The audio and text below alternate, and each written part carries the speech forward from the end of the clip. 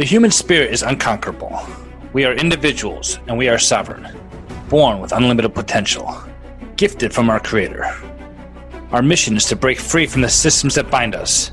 I volunteer as tribute. We strive for peace and prosperity and overcome all challenges, roadblocks, and obstacles. We are empowered because we think for ourselves and we act for ourselves. We are self-reliant and independent, but guided by the wisdom of those who share our values. What possible difference can I make? There is no government, no ruler, nor ideas that are able to stop us.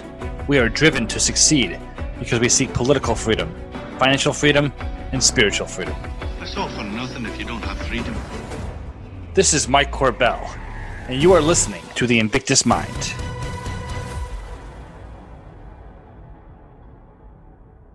Well, hello, everyone. Welcome to another episode of The Invictus Mind. This is your host, Mike Corbell. I'm happy to be here and happy for everyone who is listening. If this is your first time tuning into this podcast, I have got a treat for you. The essence of this program is to help people free themselves from the systems that bind us. On this show, we discuss self-improvement through learning and discovery. And though I like to talk a lot about liberty, I believe the best remedy for escaping the things that bind us is increasing our knowledge and our skill sets. To be invictus or unconquerable is to be the master of our fate and the captain of our souls. We must devote ourselves to seeking counsel from a myriad of sources. If this is your desire, then you have come to the right place. And if you find this program provides good value, then please subscribe to it and share it with 3 of your friends. You can find this show on any of your favorite platforms and including YouTube. All right. Today on the show with me is a man with an extensive resume, and I believe everyone listening to this conversation will walk away not only entertained, but a little bit more informed too.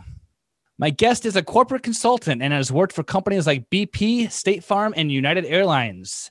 He is a founder of a company called the Hellstrom Group, an international organization that specializes in applied psychology and how it relates to improving sales negotiations, presentations, and marketing. He is the author of several books, has an online training program where he teaches people who are unaware of the power of the mind and the processes used subconsciously in decision-making. And while all that stuff is important, the most impressive thing I think I discovered about my guest is his years of experience while appearing on TV and in live performances in front of thousands of audience members on the Las Vegas Strip. He started his career as a type of magician, one that specializes in the art of mind reading. He is known what is called a mentalist. His name is Jonathan Pritchard. How you doing today, Jonathan? Hey, man, glad to be here. And with an intro like that, I better be good. You know, it's funny. I was reading your resume and I was thinking to myself, when you meet somebody for their first time, and as most men do, they ask, what do you do for a living? How do you answer that? I tried not to because that's a huge question, because in this context of a podcast, I'm here specifically to talk about what I do.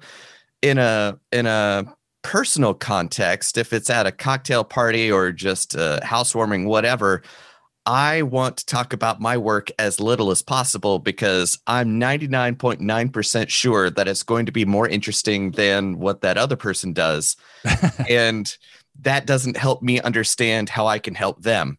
So that is a very deep rabbit hole. It's like, oh yeah, so I usually just say I'm a corporate consultant. I just sales trainer. I go, oh, that must be interesting. And then that's it. Because the whole mentalist background is very strange and there aren't that many of us out there. So there aren't that many opportunities. So I'll bring it around after I've been able to find out enough about them to understand kind of what they're all about, what lights them up as a person. And then I try to find ways for my background to fit in as a common point of interest. So long story short, I try to explain what I do as little as possible so that we've got enough room to talk about what they're doing. Well, that makes perfect sense. I think most people are interested in hearing their own voice and their own story rather than trying to be impressed by what we tell each other. Right.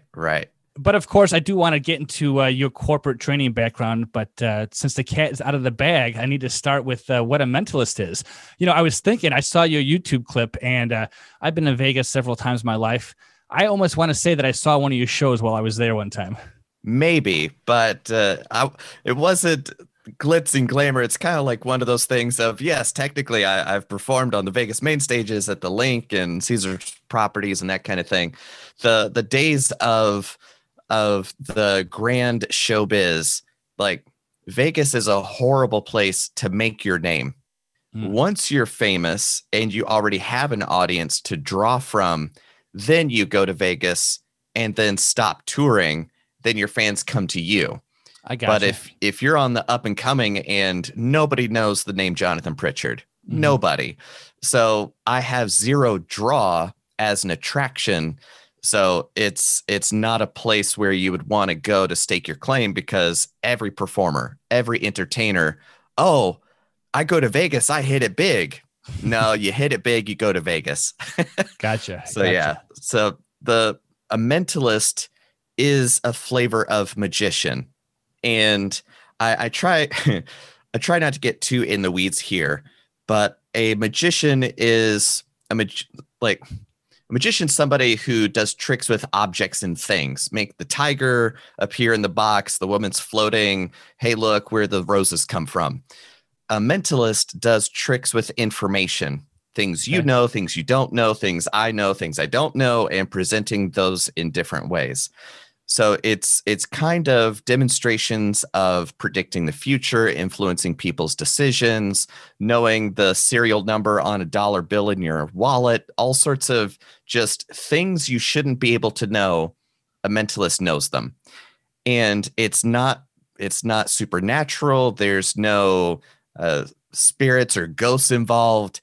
It's all just applied psychology and information architecture, which is being able to manage what the audience knows based off of their context and perception through my words, actions, staging, blocking, and scripting and everything to create their perception of what's going on that's not accurate. And then revealing the truth of the situation later, and the gap between what they think is going on versus what's actually going on is the space for amazement.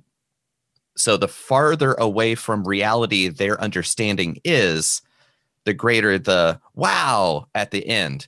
Because if the audience has a perfect perception of what all is going on, they're watching a documentary, not a magic show. So in a way, it's kind of like a painter being able to perfectly represent a dragon or some sort of creature that doesn't exist. They have to master the medium and understand perspective and how light and shadow works. So you have to master the real physical reality before you can create a fantasy one that is indistinguishable from reality. So mentalists study what things really look like, and then you know what the lie should be. So it's Olympic level difficulty. Communication skills is really the engine that drives the whole thing. So for years, I just saw business gurus saying, I understand the psychology of this, I understand the psychology of that, and it's based off of one research thing that was done in the 70s, and that's what they're basing their whole career on. I'm like, no, I've traveled all over the world, and I don't care what culture you come from. When I do what I do, it's amazing. So I understand psychology better than these guys. I'm going to eat their lunch and then expand it out into the corporate world. Okay. So I understand that you saw your first magic show when you were a young lad, and from that point in time, you decided that was what you wanted to do with your career. Exactly. It was, I was watching the Carson show. That's how old I am. And it was like, I was about 5-6 years old, and the magician was just super cool. It's Lance Burton, who I've had the opportunity to meet years later. So yeah, Lance Burton was just a smooth operator. I was like, man, that guy's so cool. And wait, that's a thing you can do? Okay, well, yep, that's what I'm doing with my life. And then I just would go to the library, read every single magic book there. And then my parents got me a magic kit one year for Christmas or birthday. And then it just took off. And all the beginning magic tricks, all the beginning magic books will have card tricks, coin tricks, and here's some rubber band tricks you can do with stuff around the house. And then everyone has a mind reading tricks section. And it was just, those were the ones that seemed to get the biggest reactions. So, I mean, like, think about a 10-year-old kid who can tell you things nobody should be able to know. Like, that's some witchcraft level stuff. So I was just always attracted to what worked the best. And those were the mind reading tricks. So then that was kind of my niche. And then in college, met my mentor, who at the time had $1 million challenge to people who thought they're genuinely psychic. He was like, all right, prove it. I'll give you $1 million. And I handled applications for that challenge.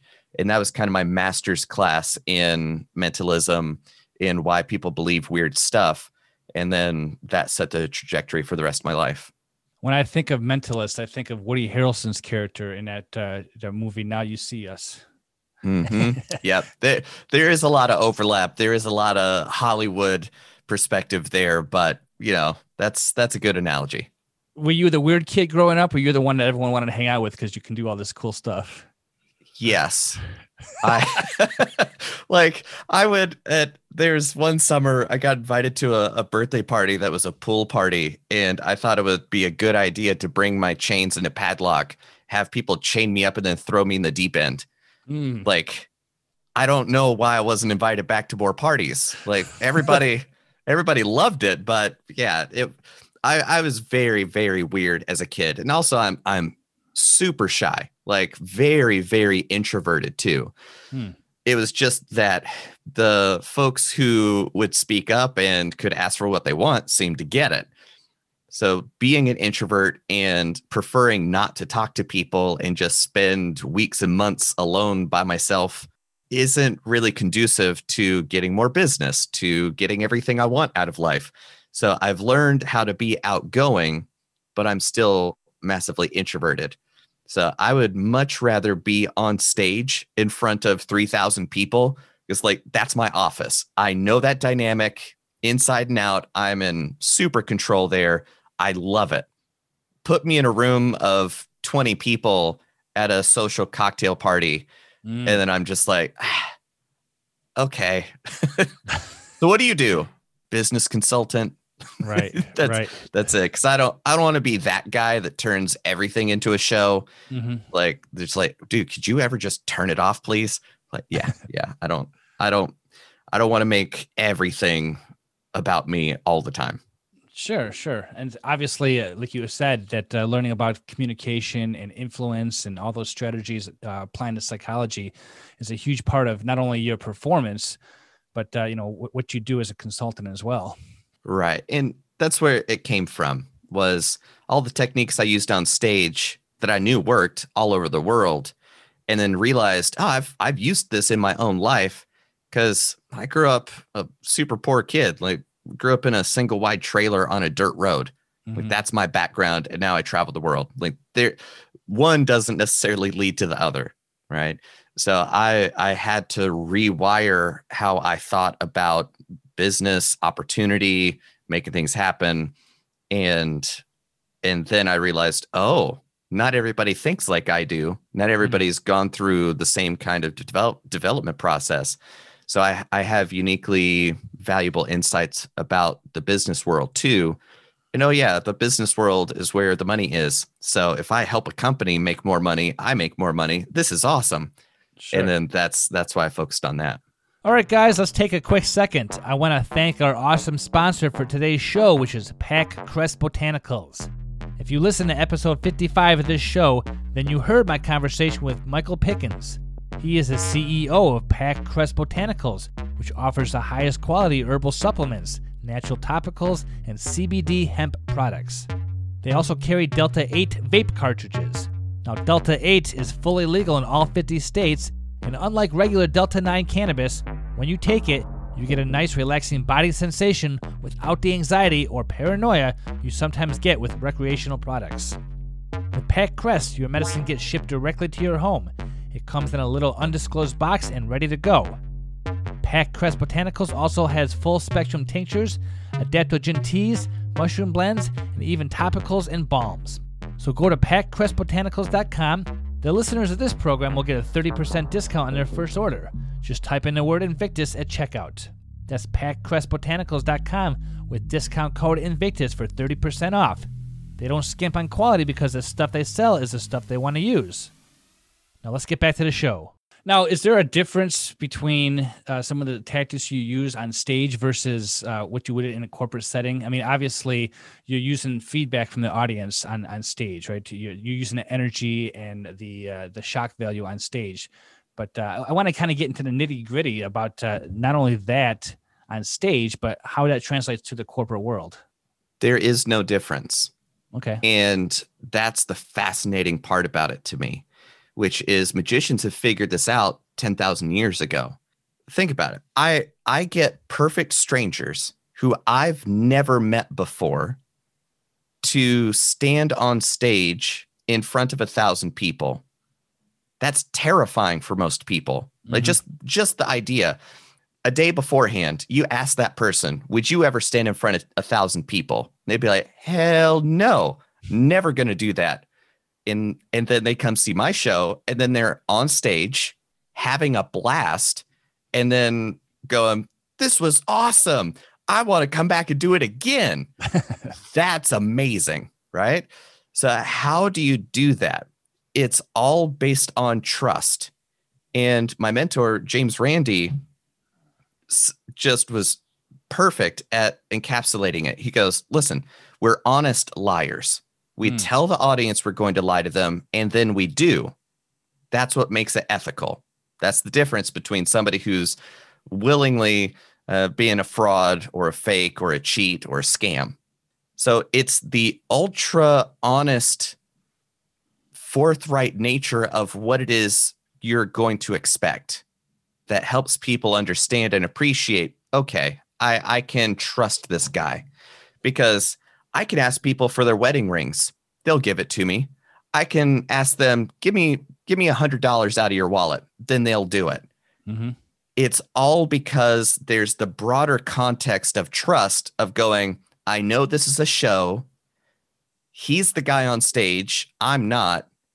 He wouldn't have been booked here if he were genuinely going to rip me off. Sure. So the dynamic tells people that they can trust you. It's exactly the same thing in the business context. Your marketing should communicate your value to the right people and attract them and push the wrong people away. Mm-hmm. I don't want children at my shows. Mm-hmm. I'm not a children's entertainer. I don't entertain kids. They're bored out of their minds at my show. There aren't bright flashing lights. There's no color. It's just a dude talking for an hour. Adults have enough life experience to understand why what I do should not happen. Kids couldn't care less. So I need in my marketing to make sure that parents don't think this is a children's magic show and then there's a whole bunch of 5-year-olds screaming and running around. Sure. So my marketing needs to filter out more people than it attracts. Okay. So if your marketing isn't pushing people away, you're not marketing. Mm-hmm. So then your marketing it's the beginning of the show. Right? So this is show business, and entertainers focus on the show side of things, and business people forget the show elements of everyday business. So your marketing is the beginning of the show. It really is. Your show begins the first time they don't even notice your poster. They have to see it several times before they're aware of it the first time. So your marketing filters people out, attracts the right people in. Then the day of the experience, when they walk into the venue should reflect the nature of the experience. So if you are doing a multi-million-dollar deal and you're inviting them to Chuck E. Cheese, that's weird. Mm-hmm. So the context, the medium, the place that you're in for the relationship sets the framework for whether they can trust you or not. and it should be exactly consistent with the flavor of the conversation that led up to that point. Interesting. Yeah, I like how you said you called yourself an honest liar, and I've been learning a lot about marketing myself. I have a marketing degree from school, but we know that professional experience always trumps whatever you learn in school. But so marketing is messaging, and I learn about marketing and branding and things of that nature. But marketing is the business, and a lot of people use this word influence, right? To be an influencer. And then you can use the word manipulation, but there's a positive and negative connotation with both words, right? To be an influencer means you're manipulating somebody, but if you're doing it with that intention of you're being honest, even though you're telling them something that they don't know yet, that they want to know. Yeah, I want to dig into that because I have that kind of pinned down to help people navigate. Is this manipulation? Is this influence? The bigger picture first is you can't not influence people. You're doing it all day, every day to yourself and others. To prove it, you can just smile at people for no reason all day long. Every single person that you come in contact with, smile at them. Mm-hmm. That's it. And then see how many people smile back. And it's that easy. Then you realize, oh, everything I'm doing is having an effect on everybody, no matter how small, no matter how fleeting that interchange was, that exchange of your moments, it has an impact. So to say, I don't want to influence people, that's like saying, I don't want to be alive.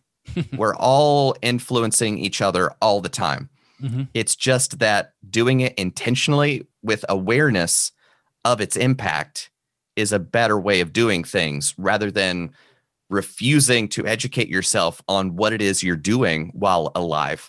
So to me, ignorance is not a virtue. Understand these things, take control of what it is that you're doing to everybody else. And now you're more in control of what you're deciding to do. That to me is a better way to live. I got you. So in terms of manipulation and influence and the negative brush that everybody paints marketing with is, all right, imagine if there's a horizontal bandwidth for me, like a horizontal spectrum of, am I trying to gain by taking from somebody else without their consent? Right? Like, am I trying to steal from them? Am I trying to benefit at their expense? That would be fraud. Or on the opposite end, am I focused on benefiting as many people in this exchange as possible? Me and them and their customers and clients. So that's the win-win-win situation. Sure. Okay. So now that is the horizontal. And then the vertical is, what am I trying to change? Am I trying to change their belief or am I trying to change their behavior? Those two things in practice aren't on opposite sides. They're actually a cycle. But for illustration purposes, let's just say that they're on opposite ends of the spectrum. Sure. So now, if I'm trying to benefit myself at your expense by virtue of affecting your behavior, that's coercion. That's me using a gun to tell you, give me your money. I don't care what you think. I don't care what you believe. I don't care how you feel. All I care about is your behavior that I want to change to my benefit. Right. And using a gun to take your money is called taxes. So that's coercion. If I'm trying to change your beliefs to my benefit solely, that's what manipulation is all about, because that's usually managing the narrative or withholding facts and information that you would need to make a fully informed decision about whether to continue our relationship. So if I'm withholding relevant information so that you believe something about me that is not true in order for my benefit, that's manipulation. Not cool. That's a horrible way to go through life. Right. So now on the win-win-win side, if I'm trying to change your behavior, that's influence. So I don't need you to believe that it's the best restaurant in the world. I just need you to go to this restaurant with me because I know both of us will have something there that we like. And then once you go there, you have the great experience, then you'll believe, oh yeah, that place was great. If I focus on your beliefs first, that will usually lead to changed behavior. So focusing on beliefs first is in the long run, the most bang for your buck. That's where persuasion lives. I gotcha. So if I'm focused on helping you reframe your beliefs to your benefit and my benefit and the benefit of everybody that we talk to and relate with throughout the rest of history, that's persuasion. So that's why a lot of marketing is focused on manipulation of withholding relevant information. Whereas to me, the best marketing is massively persuasive to the right people, repulsive to the wrong people, and is very truthful and honest about its focus, its intention, and the essence of what it's trying to communicate. Very interesting. So you do a lot of corporate events, right? You'll maybe you perform and maybe you just training. I'm not sure how that goes down, but as I was reading your bio, I liked, maybe you can tell us the story of how you got involved in that. Because I remember reading one story about the person who was hired as a consultant, but was a comedian and ended up getting punched out by the CEO. Yes. So I think of when a client brings me on, they usually are asking me to help them connect with resources, whether it's helping the company connect with their employees to show appreciation for their employees. That would be more of an entertainment kind of a thing. Okay. Maybe a conference wants to connect with their attendees more effectively. Well, that could be me being the MC as the face for the whole event. And then people have a transfer of, oh, I really liked the MC. I then really liked the conference. Okay. Or the conference schedulers, the people putting the show together, want the audience to connect with the idea behind the conference. So then that's me as a keynote to come in and develop a special hour or 45-minute presentation that will communicate that idea to the audience through experiences that transcend the words. It's more of they had fun, and the demonstrations I do prove the points in ways that just talking about it can never do. Sure. Or the company wants their salespeople to connect to more opportunity. So that's when I'm coming in and doing a 2-day workshop for 16 people. Okay. So that we're doing sales 101. These are the kind of green folks, and they're not used to sales conversations. So now we've got small groups, and we do 2 days of intensive workshops of giving them assignments. They do it, get immediate feedback. And that's why we keep the groups small. So that's the training side of things. And Gotcha. those training workshops are focused on sales, advanced sales, then negotiation skills, presentation skills, which are useful even for teams that never are outward facing. So sales dudes, they're talking to people all day long, every day. Everybody in the sales team is outward facing. Research and development rarely talks to the outside world. Right. However, the engineering mindset can have difficulty communicating the value of the discovery outside the bounds of the technical terms or the lexicon of their area of specialty. So somebody could discover something that could make the company millions of dollars or save the company millions of dollars, and then not be able to explain why or how to management. So now the company is hurt because the people who have helped the company can't sell their idea up the chain of command. Sure. So good presentation skills, even if you're just talking about last week's KPIs, you might be able to say what the numbers are, but not do it in a way that helps the stakeholders appreciate that this is a good thing. Right. So those presentation skills are useful for entrepreneurs, for stakeholders, for boardrooms, CEOs, everybody. And then the fourth one is influence. Telling a story. People remember stories more than they remember facts and figures. Right.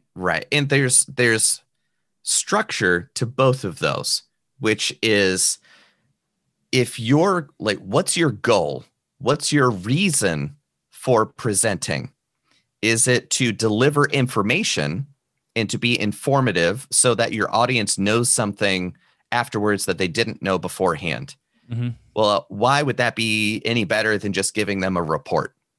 So if your goal is to inform, you need to do it in a way that engages the audience, maintains their attention, and delivers that information in ways that they can appreciate. Or you want the presentation to be influence-based. You want them to take action. You want them to do something at the end of your presentation. Well, that's a totally different structure. They're related, but man, those are separate focuses. And storytelling is the way that you deliver both of those. Because one of my friends, Charles Faulkner, put it perfectly. He said, stories are human beings' original information storage and retrieval devices. That's where we put our values. That's where we put our principles. That's where we put everything, is in our stories. So the better you get at telling stories, the more effective you'll be as an educator, as an influencer, as a marketer, as an engineer, across the board. Being a better storyteller is communication. So that's why, to me, branding isn't you telling your story. It's helping your customers tell your story while you're not around by giving them the right words to say. Okay.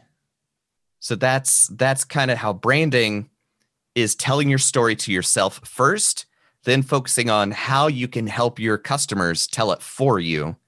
Then that informs the marketing, that informs delivery, that informs client retention.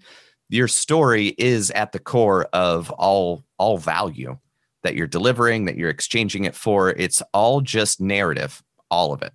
Yeah, I remember some of the best speakers I've seen in corporate events, the ones who can really bring out the emotions. Like, they'll make you laugh, they'll make you cry, they'll make you, think, they'll make you scared even. And I think that those having that skill set is just remarkable. So right, and that's the trick, is to help your audience have so much fun that they don't even realize that they're learning or remembering stuff. So the experience should be designed to be directly enjoyable, memorable, meaningful, and the messaging is kind of the internal DNA inside of all of that. Okay. That people aren't even noticing as it's happening. Right. So that's really interesting stuff. I mean, in this world of COVID, right, everything made a transition. I remember seeing corporate events and just seeing speakers and just really being engaged. But as a podcaster, of course, you and I are talking on Zoom, and that seems how everything is going on today. I just don't think that the same energy is able to be transferred. What do you think? You think you can transfer the same energy over the computer versus being in person? It's never the same energy. It's different, but not better or worse. Okay. For the past year, I've talked with about 3 to 5 business owners a day for the past year. And a ever increasing percentage of them are coming from manufacturing, from business to business, from trade shows. Like, that's another huge one of my verticals, is being the guy in the booth, attracting a crowd, entertaining them, while at the same time secretly delivering the sales messaging, so that the right people are pre-qualified, then hand them off to the sales team. All of that to say, so many businesses and industries that for the past ever have relied on handshake, word of mouth, and in-person experiences and referrals to generate business. The past year forced them into a digital context. So since the mid 90s, when the internet first hit the blip big, like on a noticeable scale, the people who were hip to the internet first have been there the longest, have been able to benefit from it the most, and been fabulously effective and successful. So the internet, I like to say that Gutenberg completely revolutionized information flow. Mm-hmm. Literacy went up because books were more available. It wasn't that literacy went up and then books came around because more people could read them. No, it's exactly backwards. A whole bunch more books were available. Now people have an excuse to learn to read. Sure. The internet makes Gutenberg's printing press look like chump change in terms of information available and the ability to connect with an audience at a global scale. Sure. Like, it's stunning what a cell phone can do for a business.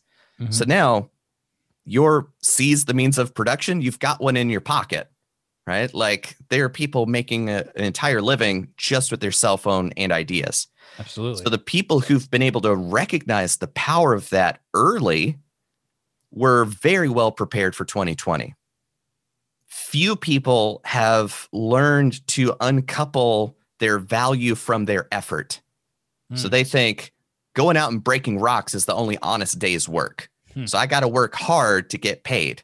It's like, no, you got to create value, which may be super easy for you. So the effort angle isn't directly tied to the results anymore. Okay. Because technology helps you leverage it, right? Sure. Mm-hmm. So now all these companies have been able to ignore the digital revolution because I deal with salt of the earth folks. My customers and clients, we've known each other for 50 years. They're non-technical either. Like, we understand handwritten is better than digital because we just can't trust digital. So since the 90s, those manufacturing companies and verticals have been able to ignore the power of the internet. They might have a placeholder website, but it was made in 97 and hasn't been updated since then. Sure. And then 2020 happens. And now they can't make the old way work anymore. And now they're faced with, oh, you need to do 20 years worth of adapting in, oh yeah, the clock is already ticking because you're done. So the energy of exchanging through Zoom and online is completely foreign to a lot of verticals. Mm-hmm. So you're never going to have that same energy, but there are better ways to make use of it and worse ways to make use of it. So in my own personal context, I had a lot of experience of being on television, of going out for news programs at 5 o'clock in the morning, and I'm a creature of the night. So I'm all basically hungover. Just like, oh, this is way too early for me. Right. And then that weird dynamic of staring at an unblinking eye and learning how to connect with the camera, because that's how you connect with the audience. Mm-hmm. The more familiar you are with that, the easier time you have appearing natural in an extraordinarily unnatural situation. Sure. This is not natural. It is weird having lights and a camera and monitors right here and a keyboard. Like, it's weird, man, but it's a skill. So helping these companies appreciate the value of paid advertising, of building a good relationship with Google, that's SEO, of being able to tell their story on social media to put their value proposition in front of the right people to drive traffic to their website, which should be a conversion tool. It is not an information brochure. It is a proactive sales tool that will advance them to the next stage of building trust, right? Yeah. So all my in-person work in March evaporated of 2020. All my trade shows, all my keynotes, all my training, everything evaporated. And I was butthurt about it for a couple of weeks. And I saw a lot of entertainers sharing video of their live performances as a way of saying, hey guys, distract yourself for a while. Here's our way of helping. But It's kind of like watching video of somebody else's kid's recital. You're like, I have zero investment to this. This is in no way interesting. It was just not good. So based off that, I was like, I'm not going to do this online thing. Like, it's not the same. I'm best in person. It's just not going to be worth it. And then my agent was saying, oh, hey, I booked you a couple shows. If you can do it online, this would be perfect. I was like, all right, I'll figure this out. Well, now there are some really, really cool virtues to doing shows online, because now it's like every single person on the call has a front row seat where they're sitting right across the table from me. So now there's an approachability that there wasn't there beforehand. So on stage, which is usually in a physical context, the only way that you can appear in front of 1,000 or 3,000 people. If everybody crowded around the table, well, there might be 20 people who can see, maybe 40 people behind them, and then everybody else, well, you're just out of luck. But now with the camera, dude, I don't care how many people's on the call. Everybody can see me big, can see my hands in HD, see what's going on. And now I don't need to travel. I can have a global audience to pull from. It's awesome. So in some ways, it's better to be more familiar with video. So now that the online dynamic is more familiar to more people, it's now more viable as a distribution channel, so that when things get back to normal, which they're never going to get back to normal, this just adapt or don't, right? So moving forward, as in-person events come back online, there's going to be a massive push for that, because it's kind of like, oh, finally, we're back to, oh, so happy. But the virtual experience dynamic, I don't think is going to go away. It's now just going to be more and more integrated into multi-dimensional experience. Sure. One of my mentors, you brought up the difference between seeing somebody face to face, like in the front row versus the back row. One of my mentors always said that we have to push for the front at these conventions and stuff like that, because it's a different experience. Because now you feel like you have that interaction, you have that direct eye contact with the presenter, and you have maybe you're less distracted. I don't know about the distraction factor online, because there's plenty of things I can do to be distracted while I'm having a conversation like this online. But it is that close interaction, one-on-one, even though you're not physically there, but you're definitely looking at each other face to face, every individual. Right. I think it's cool. Yeah. And that was always a part of the pre-show experience for me, is watching groups come into the room, and they might be early and then they sit in the back. And I'm like, okay, they might need to leave early. I also know that they're specifically wanting to not be involved, because due to the nature of physics, space and time are inseparable. If I pick somebody very far in the back, it's going to take a lot of time for them to stand up in the middle of an aisle, scooch their way past 30 people, then walk the 100 feet up to the stage, then up the stairs. That's a lot of dead time. So I'm not going to pick people from the back. I'm going to pick people who are near the aisle, near the front, who are actively engaged in paying attention. I want to reward those people by having a fantastic experience. So it's kind of the same thing in the virtual way.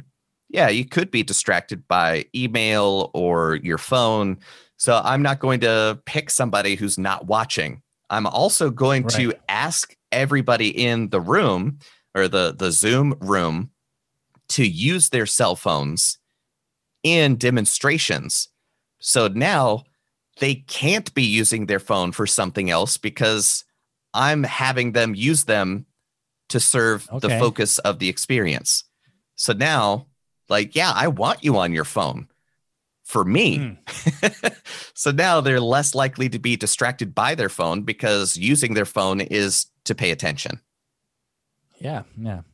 It's interesting how you were able to pivot what you've done, just out of necessity because of, like you said, this word, the new normal. I can't stand that word, but it's adapt or die. This is technology the way it is, and we just have to deal with it. Right. It's the as it isness that you have to appreciate, because you could not want it. You could say it's unnatural. You could say it shouldn't be that way. None of that has zero effect on what it is. So you need to recognize what is before you can have any chance of affecting what it can be. So Right. People go, well, I'm just going to behave as though things were different. Like, well, good luck being incompetent, because that's not a winning strategy. Mm-hmm. You mentioned on your website that everything that we've known within the last 50 years that's ever been written is wrong. Everything that's written about influence and marketing and psychology is actually wrong. Yeah. It's most of what we know from psychology research is based off of a handful of studies. And who's the guinea pig for most psychology research? College kids, freshmen, Sure, that need an extra $5, right?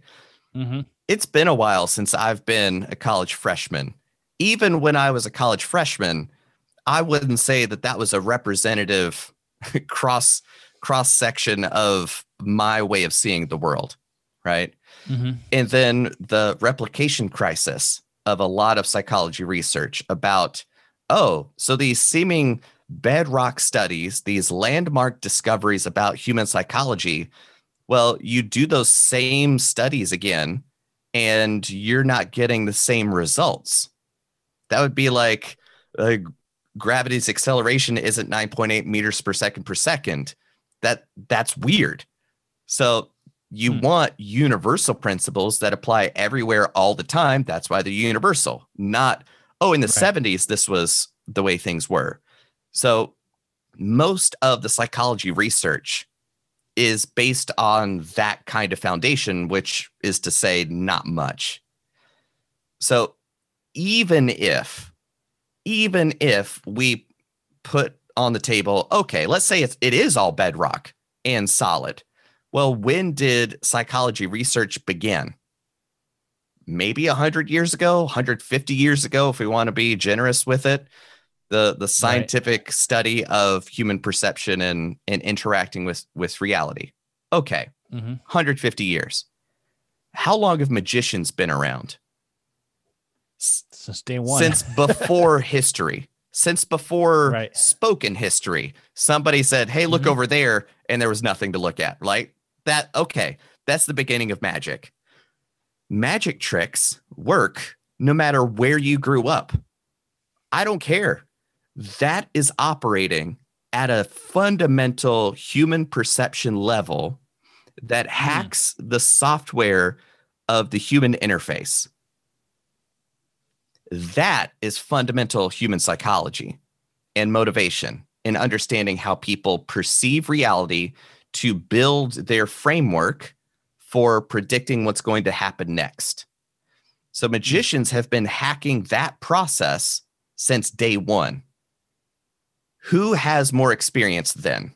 150 years of people in laboratories testing college freshmen, or magicians that have been around since before time and been able to do what it is they say they can do? One of those two groups understands fundamental human psychology more effectively, and it's, in my book, not the researchers.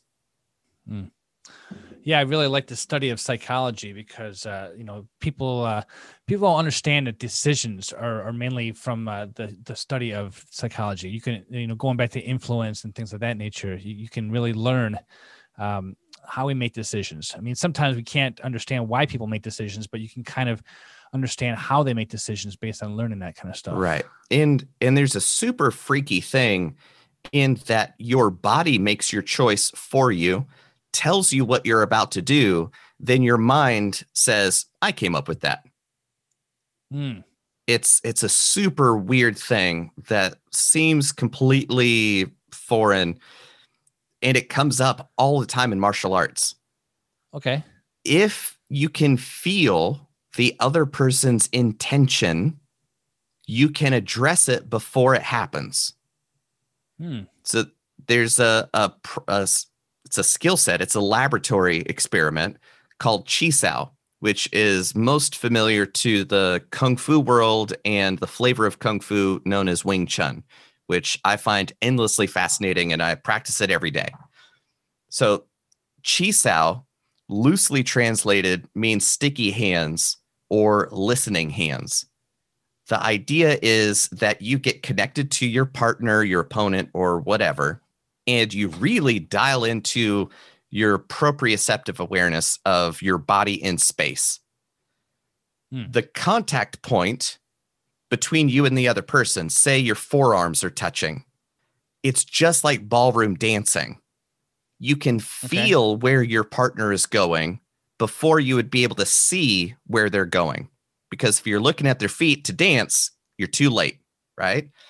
Right. Okay. So your sense of touch is way more ancient than your sense of vision. And vision is super processor heavy. So it actually takes a little bit longer to process what you're seeing than what you're touching. But that would put your senses out of phase, and that'd be very disorienting.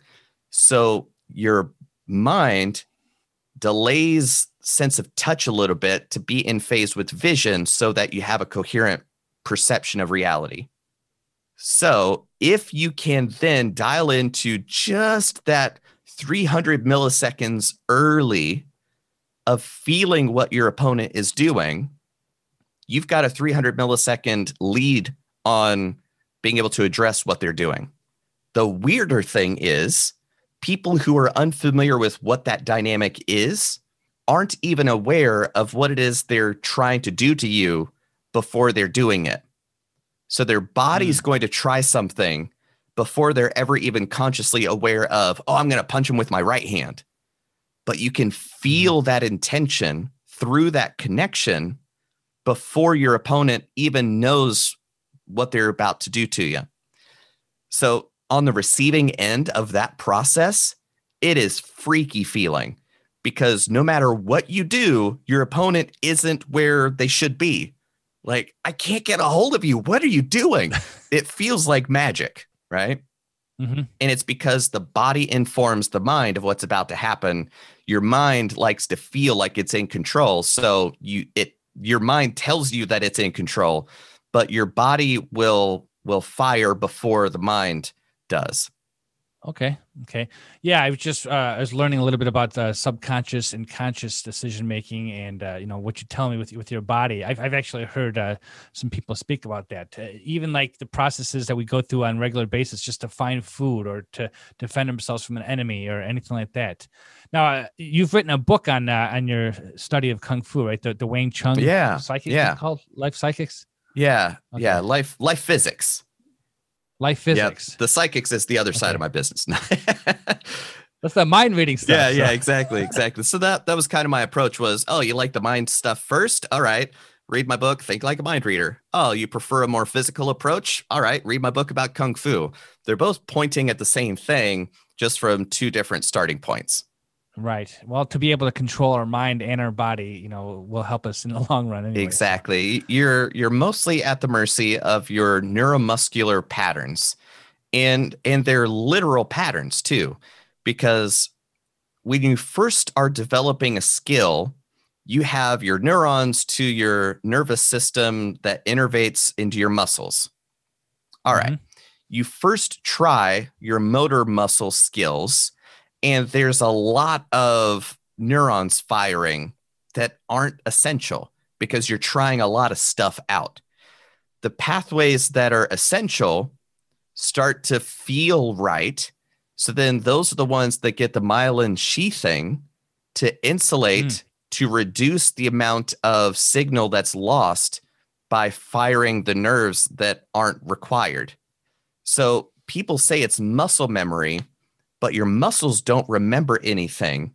It's the myelin sheath creation of the appropriate pathways that mean it takes less impulse to propagate through the muscle patterns to activate that gross motor skill. That's why training is slowly doing those muscle patterns to then reinforce that pattern when you're not thinking about it, so that it's an automatic instinct. Exactly. Right? So it becomes instinct. It becomes second nature. It becomes the thing you do because you're consciously programming that pattern into your neuromuscular system. And that only happens through repetition over time and maintaining those pathways. So it's not magic. It's not instinct. It's not muscle memory. It is consciously slowing down to encode certain patterns of behavior into your nature. Seems like a very useful skill for success in the business world and anywhere else. Right. So that's why I had such a passion to get into the coaching and business world, because I just saw so many people saying, oh, you just wish it into existence. Oh, you just manifest it into existence. Oh, you just put it out into the universe and it'll come back to you. Like, no, this is basic life physics. There's cause and effect. And the strategies that you come up with are based off of your perception of the fundamentals of reality. So if your fundamentals are busted, your strategies are going to be busted. And then you blame your clients. You're like, oh, it didn't work because you didn't try hard enough. Right. So now you're blaming them for not succeeding because you're telling them to wish for it. And then it doesn't happen. And then you're saying, oh, you didn't wish for it hard enough. Oh, you're not pure of heart enough. Oh, you're all these ways to blame the victim of believing in your bunko weirdo made up strategies for success. It eats me up inside, just drives me nuts. So that's why I'm on a holy campaign to teach people Kung Fu. Nice. It's not the secret of the universe, it's just studying. The secret is learning and studying and developing those skills that'll help you understand the basis of psychology and physics and everything else. Right. So. Like people think magicians are guarding secrets. We're not. Like you can buy a book and read it and then voila, there you go. So magicians look like they can do impossible things, but they're actually possible because you're seeing it happen. The only way that magicians can do things that look impossible is by understanding the fundamentals better than you do about how perception works, how decision-making works, how influence works. That's the only way this stuff works. So everybody says, oh, success works like magic. Well, I'm an authority on what magic is, and I can tell you it works exactly like magic because it takes years of study, years of practice, skill development, refinement, timing. Like, it's hard. It is hard work making the impossible look like it is effortless. And there's a word for that. It's called sprezzatura, one of my favorite words on planet Earth. Sprezzatura, which is the studied, apparent, casual nature of doing something that's extraordinarily difficult. So I remember one time I was doing a film project for a local magician, and he had me film his show, and I thought I had the benefit of actually being able to see how he did his tricks, because I wouldn't have that distraction factor. And as I was zooming in on the camera, he was doing the levitating bottle trick. And I was like panning in, and I'm like, how the heck is he making this bottle levitate? I could not figure it out at all. Yep. So there's got to be some kind of physical property there that I must have missed. Right. And a big part of that is, man, it's really tough to find somebody who can film a good magic show. It's extraordinarily difficult for exactly that reason, because the filmographer, are engaged in the narrative experience of the show, which is not the same as framing it properly for the second level, which is the video for the website, right? Because you as a human get sucked into the magic experience instead of being able to stay disconnected from what's the best way to make this guy look great? it's oh man, it's such a pitfall. So difficult. So yeah. Well, Jonathan, I really thank you for your explanation of psychology and magic and everything like that. I'm gonna have to check out some of your work online and elsewhere. Why don't you let everyone know where they can find you and learn more about you and whatever else you want to plug? Let's see. The best place to go is jonathanpritchard.me. That's my hub for all the million irons I have in a bazillion fires. So that's the best place to go where you can branch out. On the books side, Think Like a Mind Reader is the most popular one. It's the easiest one to get into for understanding memory, motivation, psychology of connections and that kind of thing. If the Kung Fu angle is appealing to you, you can find that on that site too. Social media, I'm most active on Twitter. Anywhere else, I'm basically just camped, but Twitter really appeals to me because it's ideas focused. So if you're on Twitter, come find me there. And my username changes every once in a while, but I've been using Minderfolden for quite a while, so that'll probably stick around. But again, that's on the website, the best place to connect. All right. Well, Jonathan, you're a man of many talents, and I appreciate this conversation. Have a great day. Thank you much. Okay, so that was my interview with Jonathan Pritchard. Now, I know some of you are asking why I didn't ask him to perform a magic trick on the show. Well, we can leave that until next time. I really wanted to understand the psychology behind his craft and how it helps us to improve our own communication skills.